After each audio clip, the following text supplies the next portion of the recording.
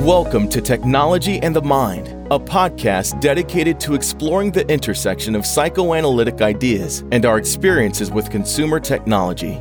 Each episode, we will interview a seasoned psychoanalyst, philosopher, or technologist about different aspects of the conscious and unconscious effects of how we use technologies on our minds, relationships, and society. Please welcome your host, Dr. Nicolle Zapien, a psychoanalytic psychotherapist, a psychoanalyst in training, and consultant in the San Francisco Bay Area.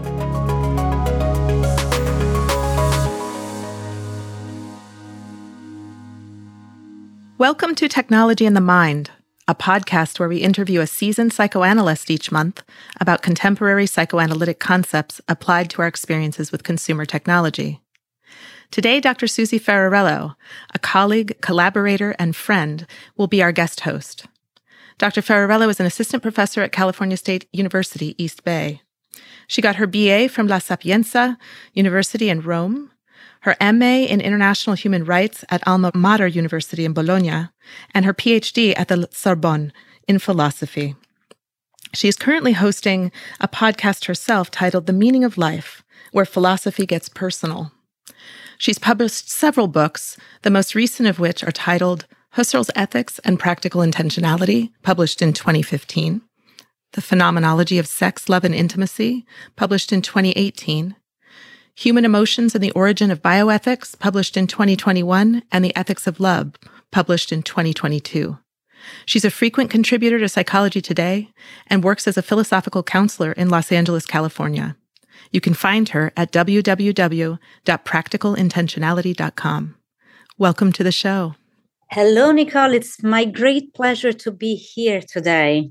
Today, we want to set the tone for the subsequent episodes for this season by discussing why you, Dr. Zapien, has an interest to bring psychoanalysis and technology together. It's great to be here with you on the show today. And I have some questions I would like to ask you, if it's okay with you. Wonderful. So my initial curiosity is, how did you come up with this podcast? Bringing together psychoanalysis and technology is not so intuitive, actually. They seem to belong to two separate worlds. So how did you come up with this idea, and how did you create this format? That's a great question. I think the very point you bring up, that they're from different worlds, is precisely why I think they need to be in conversation with each other. And I'll say a little bit about that. Recently, you asked me to be a guest on your podcast, The Meaning of Life, where philosophy gets personal. And I agreed, of course, and it was a very stimulating discussion. What was most fascinating was how casual and deep at the same time, how relatable a podcast can be. So that was through your and my conversations. That was in some ways why I selected podcasting as maybe the beginning way to get these two disparate fields in dialogue with one another. But really, both of these areas, technology and psychoanalysis, concern all of us. We're all tech consumers at this point. Even people who characterize themselves as Luddites have some technology that surrounds them or are impacted by technology. And we all have an unconscious. So basically, the idea of bringing psychoanalytic ideas together with technology has been developing as I notice the ways that I think I'm influenced, and also cannot understand all of the unconscious ways I'm influenced by technology, which I believe goes at a different pace than maybe typical kinds of interactions that don't involve technology. What I mean by that is the rate at which we are served up images, or the way search functionality works, or the way in which we interact with technology in general, it's so immediate. And I feel like that gap, when it's closed, the gap between, let's say, clicking on a Google search and receiving back what we get, or looking at porn and receiving the next image, or looking at Netflix and then click to the next episode, that gap is closing. And for me, that's the gap that is so precious in psychoanalysis, where we do a lot of our work and where we start to engage things like not knowing, negative capability, or we start to engage what kinds of associations and feelings and so on come up. And those things operate at a time signature that's very different than machine time. So in some ways, I'm kind of longing for both a simpler time where there's more boredom and more freedom, and we're not connected so much, and there's not so much FOMO, as many people talk about, so that I can really understand what are my impulses, what are my feelings, where is my body, what am I wanting, what am I not wanting, at least at the conscious level. And maybe even I can interact with some of the unconscious dynamics as well, if there's a little bit of space. What I think is interesting about these two areas being in dialogue, this is not only my personal desire to have more freedom, although it is definitely personal. Most of my patients, I'm working in the San Francisco Bay Area, and so much of our industry is in tech. And so most of my patients come in, and many of them work in the tech industry. And what they're finding is that they're not happy with the pace either. And they're questioning some of the ethics of what they're delivering. And they're wondering about, does an algorithm produce happiness? And what do I do if I'm not happy? And they find that psychoanalysis is really helpful. So I'm sort of hoping to bring maybe a little bit more consciousness or capacity to deal with the unconscious to the tech executive. But I'm also looking to actually influence the tech industry, which is maybe a silly idea. They are giants, I am small, but I'm actually really interested in getting some support for what I'm going to call healthy tech or slow tech, so that we can really demonstrate that lots of people are feeling bombarded by tech, and many of us would like to engage the unconscious dynamics and think about how they affect us. And perhaps we need to design with that in mind. That's a very good point. I mean, I was reading recently an article that showed how many of the tech people, the geniuses who invented, many of the most popular apps today, do not let their children use Yes. right, the technologies that they created. So I think that the expression you came up with, I mean, healthy technology, slow-paced technology, would meet the interests not only of us, people who use technology, but also of those who, like Prometheus, stole the fire, and now what do we do with it? Exactly. It's exactly the same. Yeah. So who do you imagine is the audience? Do you think it's going to be a young audience, or people in tech, or psychoanalysis? Who do you foresee? I'm planning to launch, to have several episodes, and I really see two possibilities. The first is what I'm trying to address first. That is the audience of psychoanalysis itself. So I want psychoanalysts and people in related professions, psychiatrists, psychologists, social workers, and so on, to take up the issue of building a bridge, to be the first group to begin to talk about our theories and why it is that psychoanalysis might have something to say to technology, and begin to build that bridge. So much of our profession is really kind of private, and necessarily so. Of course, we don't talk willy-nilly out in the public about our cases. And our theories are even our theoretical articles are a little bit elitist, use a vocabulary that's difficult to relate to. When someone asks, what do you do as a psychoanalyst? How long does it take? And how much does it cost? And do you really lay on a couch? And, what is the unconscious like? We usually give these kind of cryptic, Zen koan-like responses that are designed to get the person to reflect on it themselves, which can be kind of frustrating and a little distancing, I think. So my hope is to make some of the basic contemporary thinking of psychoanalysis more accessible to the public, more accessible to people thinking more flexibly about how it might be applied to today's contemporary experiences that are really often technology mediated. So there's that audience. And I think that's perhaps the easiest audience, because I'm part of the audience and I can choose particular theories and we can apply them to consumer technology and we can have discussions, and that's all fine and well. But it doesn't really take up the other side of the equation, which is the tech executives and the consumer technology user, which may find some of the analytic concepts interesting, but also has something really important to offer this dialogue. Many people in the tech field, in my estimation, think very analytically, and by analytically, I don't mean psychoanalytically, I mean logically. And they also think in terms of algorithms. And in part, we've been taught by being steeped in technology so much, and those who work in technology tend to, perhaps without question, recognize that their thinking patterns are really about variables and algorithms and relational databases, like those things have influenced the way they think about things as different as happiness or love or sex. And so they tend to approach questions like how to make good tech, which I would consider a philosophical question, or what is happiness, or what will be good for teenagers, or what is ethical. They tend to approach that with an algorithmic thought in mind, with what are the variables and how can we control and predict. And I think what that leaves out is the poetry of everything, the philosophical questions that really need to be addressed at the beginning, the techno-ethical questions. But the beauty, the somatics, the aesthetics, it leaves out all of that, in so many ways, and leaves us in a position where we cannot have a reasonable dialogue. So I'm hoping to build some vocabulary with that audience as well, some appreciation for the body, for aesthetics, for philosophy. Maybe I should have philosophers on the show as well. But hoping to build something in there that will allow the tech designers to slow down enough to appreciate things like freedom, or the unconscious, or privacy in different ways, not privacy as we understand it as technologists, which means security and can anyone see my browser, but privacy, the interior self, the uniqueness of the self, and the fact that one can really never know another person completely. We want them to protect those things and maybe even appreciate them in the apps that they design or in the ways they think about design. So I think I have two different audiences, and I'm looking to build a bridge between them, and I'm looking to build a shared vocabulary.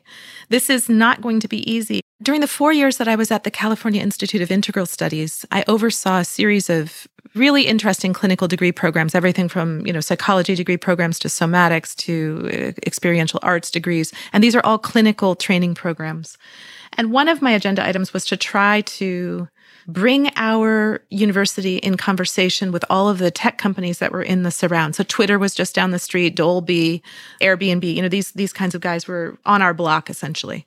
And so I wanted to bring them in contact with us and have dialogues with them. And so I organized with a company called Hack Mental Health, which is a funny name actually, as if you can hack your mental health. But okay, already within the name is the idea that there's an algorithm and that there's a shortcut. You can hack it, you can get it into an app, you can find the secrets and just sort of unleash them and be more powerful or be more competitive than others, which is what so many young people face in so many areas. So Hack Mental Health and I partnered to bring together 150 folks in the tech arena. So these are product developers, app designers, engineers, back-end engineers, and 150 mental health professionals. So these are psychiatrists, psychologists, social workers, psychotherapists, and related folks. And we were going to spend the weekend together designing creative projects. What was fascinating about that dialogue was that we didn't speak the same language. And maybe I could have anticipated that at the beginning, but it was so strong that the tech developers and the tech teams could not imagine a project that was not an app. Like that was their main contribution. They could not use any of their thinking about technology to get outside of the idea of developing an app. And the psychologists, the kinds of things that they were saying. So basically the tech teams would start going about their product development process with these psychologists on their teams. And the psychologists or mental health professionals were basically raising concerns. Well, if you develop that, your autistic user is going to have these problems.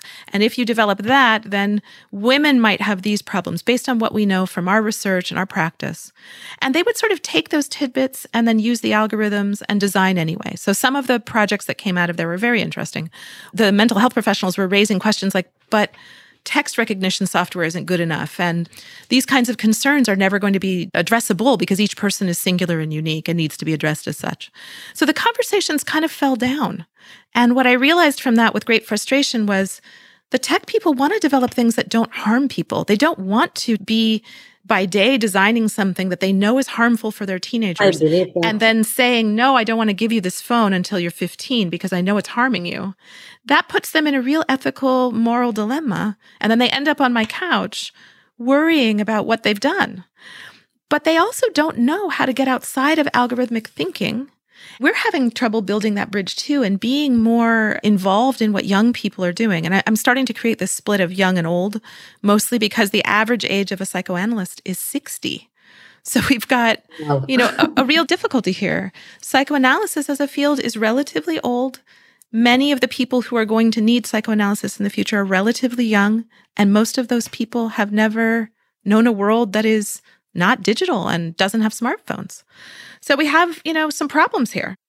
Thank you, Nicolle. It seems that despite the wide variety of your experience, because you work both in tech and in psychology, psychoanalysis.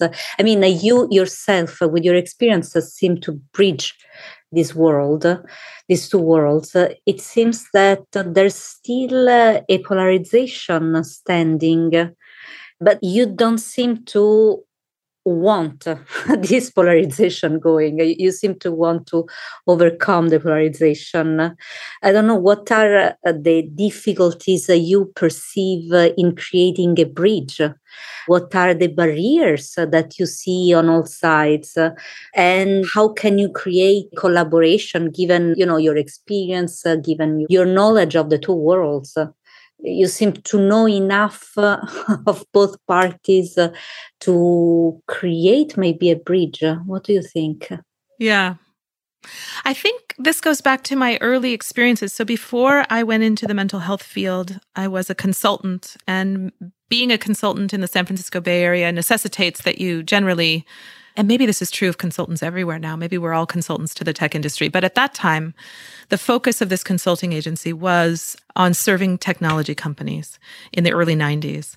And what that entailed was various startups, and some of what now are the big tech firms were very small then. And they were wrestling with questions like, Google was asking questions like, how do we monetize Google? And they were really asking that question. They really had no idea. They said, we've built this search engine, now what do we do? And that was before ads and so on. Amazon was asking questions like, will people feel confident enough to put their credit card information into this tool? Or will they be too worried that someone will steal their data? Because there was a lot of consumer hesitancy at that time to share your credit card information with a website. You don't know who these people are. So most of my research in that time, for these companies was to help them figure out the usability of their products. So how people click through them and whether or not they complain about being able to achieve the objectives they want, but also how they market them, monetize them, price them, position them, and so on, which was all very interesting. At that time, any person worth their salt now in tech would laugh, but we would actually create tools to count each person's click path and model it, because we didn't have the kinds of speeds and processing speeds and so on that people now have. We didn't have the databases and all of the programming languages. It was quite rickety, actually, and it was laborious, but we would hand count people's click paths and be able to determine, if I use these colors or this tagline, or I showcase this particular product, people are more likely to buy. And what I quickly realized was, wow, the power of technology with passive income and exponential growth and all of that, which makes so many people wealthy, is also the power to quickly, in machine time, manipulate large groups of people. Most tech executives say, well, yeah, I like my recommendations in Amazon and I like all the ease and convenience. I do too, actually. I like all of those convenient things and I don't mind them. But what's not showing is if everything is shoveled up to me in a way that is designed very skillfully to push me to buy or click in a very specific way, I may not have any free choice anymore. I may not have any freedom. Mm-hmm. And I got very frightened by this. And I decided that, in those moments, I decided I don't want to be part of an industry that's very lucrative, that's very interesting, that will put me in this kind of moral questioning. So I went into mental health. I started to become more interested in I studied psychology early on, more interested in what can we do that maintains our freedom. So that was a very early question for me. And it's in fact the impetus. Maybe we do need to bridge this particular gap because technology is not going away. Young people are saying it's here to stay. It's the wave of the future. And so if we're not going backwards and we're going forwards, and technology has currently the objective of more and faster and perhaps more profitability in most apps and designs. Some of it is, truly nonprofit and helpful, perhaps Google Maps, or what have you. But it's also loops back into the Google brand, which is very much a powerhouse and is very invested in capitalism. What do we have to build by way of technoethics or by way of conversations that can help us deal with this power and protect our minds? And I don't know, technoethics so far, we've had lots of great ethicists and lots of people speaking out about these issues. They, as far as I'm concerned, are dealing with the conscious side of things, and they're dealing with philosophical questions. And how much I adore your field and how important I think it is. It asks very good questions. But I'm also watching the ethicists get marched to the door. Timnit Gebru was a really crucial moment. She raised questions about racism that is embedded in most of these tech apps. And that alarm has been sounded numerous times. And most of the time what happens is they get silenced and walk to the door. And it's profound. So I'm recognizing that maybe we need to build a groundswell through psychology. And my particular area of interest is psychoanalysis, because I think that those powerful groups could theoretically influence things more than ethicists, because everyone eventually ends up on our couch, even the ones who are creating these things, or many of them do. And they know that they need to build mental health into their products and services, which is why they're all having these conversations in their HR department. They're all generating programs and projects to help the mental health of their employees, to counteract some of the damage that they know they're doing, but they're just not doing it in a way that I think is going to really help. They're doing tiny apps and 10-day seminars or what have you, but that's not going to be enough. No. How do you imagine this happening? I mean, what actions can psychoanalysis take then?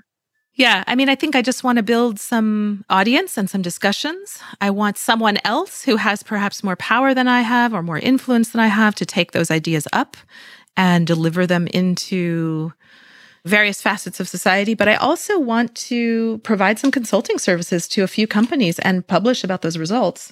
Because I think that if we address the design of technology, if we provide psychoanalytic consulting to the groups themselves who are designing the tech and encourage them to think more freely, to dissent more when they perhaps are feeling any number of anxieties about dissent, to encourage them to really, there's lots of ideas in psychoanalysis about the capacity to think the unthinkable or the capacity to pay attention to unconscious wishes and fears.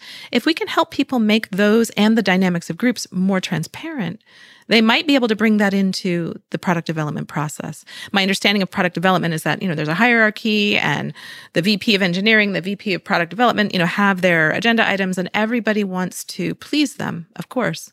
And so when there is a voice of dissent or concern, sometimes that voice doesn't come up in the group dynamic because of politics or unpopularity or not feeling like people feel too small or not powerful enough. I think we have to raise the level of capacity inside of these product development companies or product development arms of big tech or even small tech, because I think in the end, they come to influence us. Yeah. So, to what extent has Facebook influenced all of our thinking? I don't know. Like what I see in my newsfeed, is it just because am I actually able to balance what I read and take in with a critical eye? I'm not sure I can anymore. So I'm left with these products and services influence us, and if we don't influence them at the root, we're going to be at their mercy. Yeah, that's a very good point. That's really well said. Look, and how do you imagine psychoanalysts need to adapt to deal with ubiquitous technology use? In what ways do you imagine that psychoanalysis might need to retain some of the original frame? That's a great question. I think we're wrestling with that very idea. COVID was a really interesting time period. Well, it's not even over, but the beginnings of COVID, where before we had vaccines and we were all pushed into considering the ethical dilemma, do I stick to my original frame, which includes in-person meetings multiple times a week on the couch, or can I adapt and start offering teleanalysis, which is, either using a Zoom or GoToMeeting or what have you, or a telephone contact. And this is something that people have been doing when patients are on holiday or the analyst is on holiday, or some people have been very innovative and have offered that and claim that it's just the same or equally good or certainly is an analytic process. Many others are very suspicious and say, no, that's not at all the same because you're not two bodies in a room. You can't control what the other person is doing on the other side, the analysand.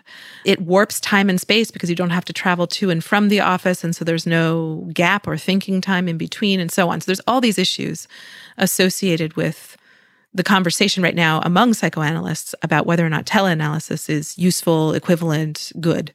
Meanwhile, because everyone had to try it during COVID in order to ethically serve our patients, we didn't want to just drop them and say, okay, sorry, I can't do this.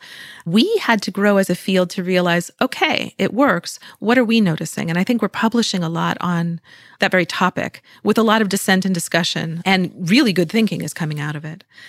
The other thing, though, I think we haven't really theorized, and which I would like us to do, which is to get outside of our consulting rooms and start to theorize, what is this group of young people going to be like and need from us? I think psychoanalysis is wonderful. It provides all kinds of support and development that is really deep and rich and personal. What are they going to need from us as they continue to wrestle with technology as an object? They have object relations with their tech. The way people have attachments to their phones or to their profiles or to their video games, the ways in which they interact without smell or the body or what have you in a greater proportion of the time. Young people are online interacting with Discord and Snapchat and whatever else they're doing. There's some interesting object relations going on there. There's some interesting relational phenomena happening there. We need to theorize that because we're not ready for the young people. With our current theories, we are not ready for them as far as I can see. And that doesn't mean that our old theories or our current theories don't apply to them. They do very much, I would say. But we also need to push our theories a little bit further. Mm-hmm. Thank you. On the other side, as a philosopher, I'm thinking of this expression. I think it comes from Dewey, that says that it's part of our mental hygiene to change the patterns of our thoughts as much as we change our clothes and we clean ourselves every morning and so on. And what scares me as a philosopher is that, applications use patterns, especially built in this ability of creating patterns. So this personal hygiene for mental health comes to lack a little. Do you think that psychoanalysis, that psychoanalytic thinking can help breaking somehow the rigidity of patterns, can help, as you were saying before, to open some deeper doors to help designers and tech people to create something that is more fluid? I don't know. The general question is, how do you think a psychoanalytic thinking can help a technology on the other side? Yeah. I think that's a great question, because I think psychoanalysis is perfectly positioned. Every day psychoanalysts meet with our patients.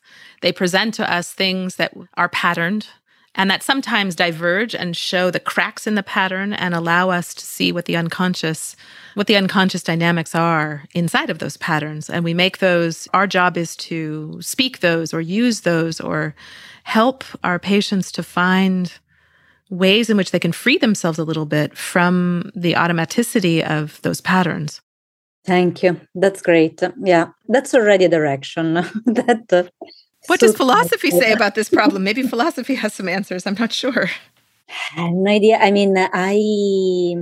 I looked into machine learning technology basically, and I recently read an article on especially Wobot.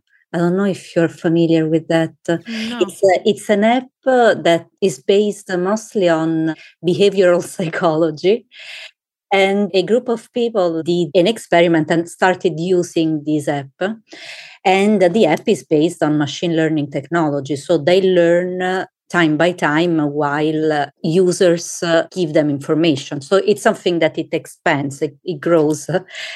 It was, I don't know how to put it in diplomatic terms. I will use the example that came up. At some point, there was an input. I feel particularly sad today. I don't know what to do with my life. And the app was dismissive, was okay, maybe you want to drink a cup of tea. I mean, it's... It completely missed the point. Completely. And it was this was still a good part of the app. So I don't know, we have our brain and in general our mind, which we don't know if it's our brain or not, by the way, which is a wondrous instrument. And of course, technology is trying to help us to use it, because I mean, it's a technique, it's something that we practice. But it takes time. It takes time, and I'm completely in alignment with your project, not to try to be at the mercy of technology only. I mean, you want to influence also these designers, these people who have the brilliant capacity of structuring applications that absolutely can make our life easier. But on the other hand, sometimes we need to be we need to be careful. So I'm really happy that you came up with this great idea, because I think we need to go deep. As you were saying, as a philosopher, I can rationally notice that, there's a lack here, that the adaptation to learning is not fast enough, that I'm subjected to similar patterns over and over, that younger generations tend to develop attachment for these fixed patterns, which is kind of worrisome, as you were noticing. But I do think that psychoanalytic thinking can go deeper. I mean, that it's really, really useful to create an audience, as you were saying, to do consultations, to break the realm of what we think we know and to go deeper. And see what we discovered. And I think that psychoanalysis, more than other disciplines, can make this leap. It's the best candidate. For example, now there's this hot topic of AI being self-aware, sentient, conscious, and so on. Do you think that the AI might have an unconscious? I mean, can we get there? Is there a need for psychoanalysis to be in dialogue with technoethics or with the AI to understand what's the horizon in the future? I almost want to pose that question back to you. I think maybe philosophy will have more to add here, but I think this is a frightening question. In the beginning, I dismissed all kinds of ideas of apps and AI being at all in competition with psychoanalysis, or being able to usurp psychoanalysis, or, kind of these drone wars, futuristic kinds of things. I just thought, okay, we'll never get there. And as time has gone on, and in dialogue with younger people who are really involved in tech, I'm starting to realize that many of them really want this and really think that it is the wave of the future. And when I ask them to what end, they say, oh, then I'll never have to work. And I think I get very frightened when I hear that, okay, so there's some future where we'll have stormtrooper-like AI bots walking around or whatever. Everything will be infused with a chip. My basic premise is anything that can be built can be broken. And anything that can be built can also be hacked for nefarious aim.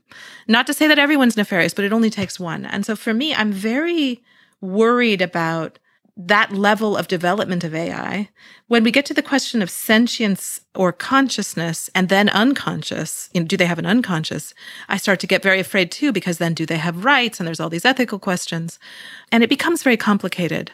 I think there's something about the unconscious that is linked to the body and to sensation, which is not the same as having sensors, which is what AI has.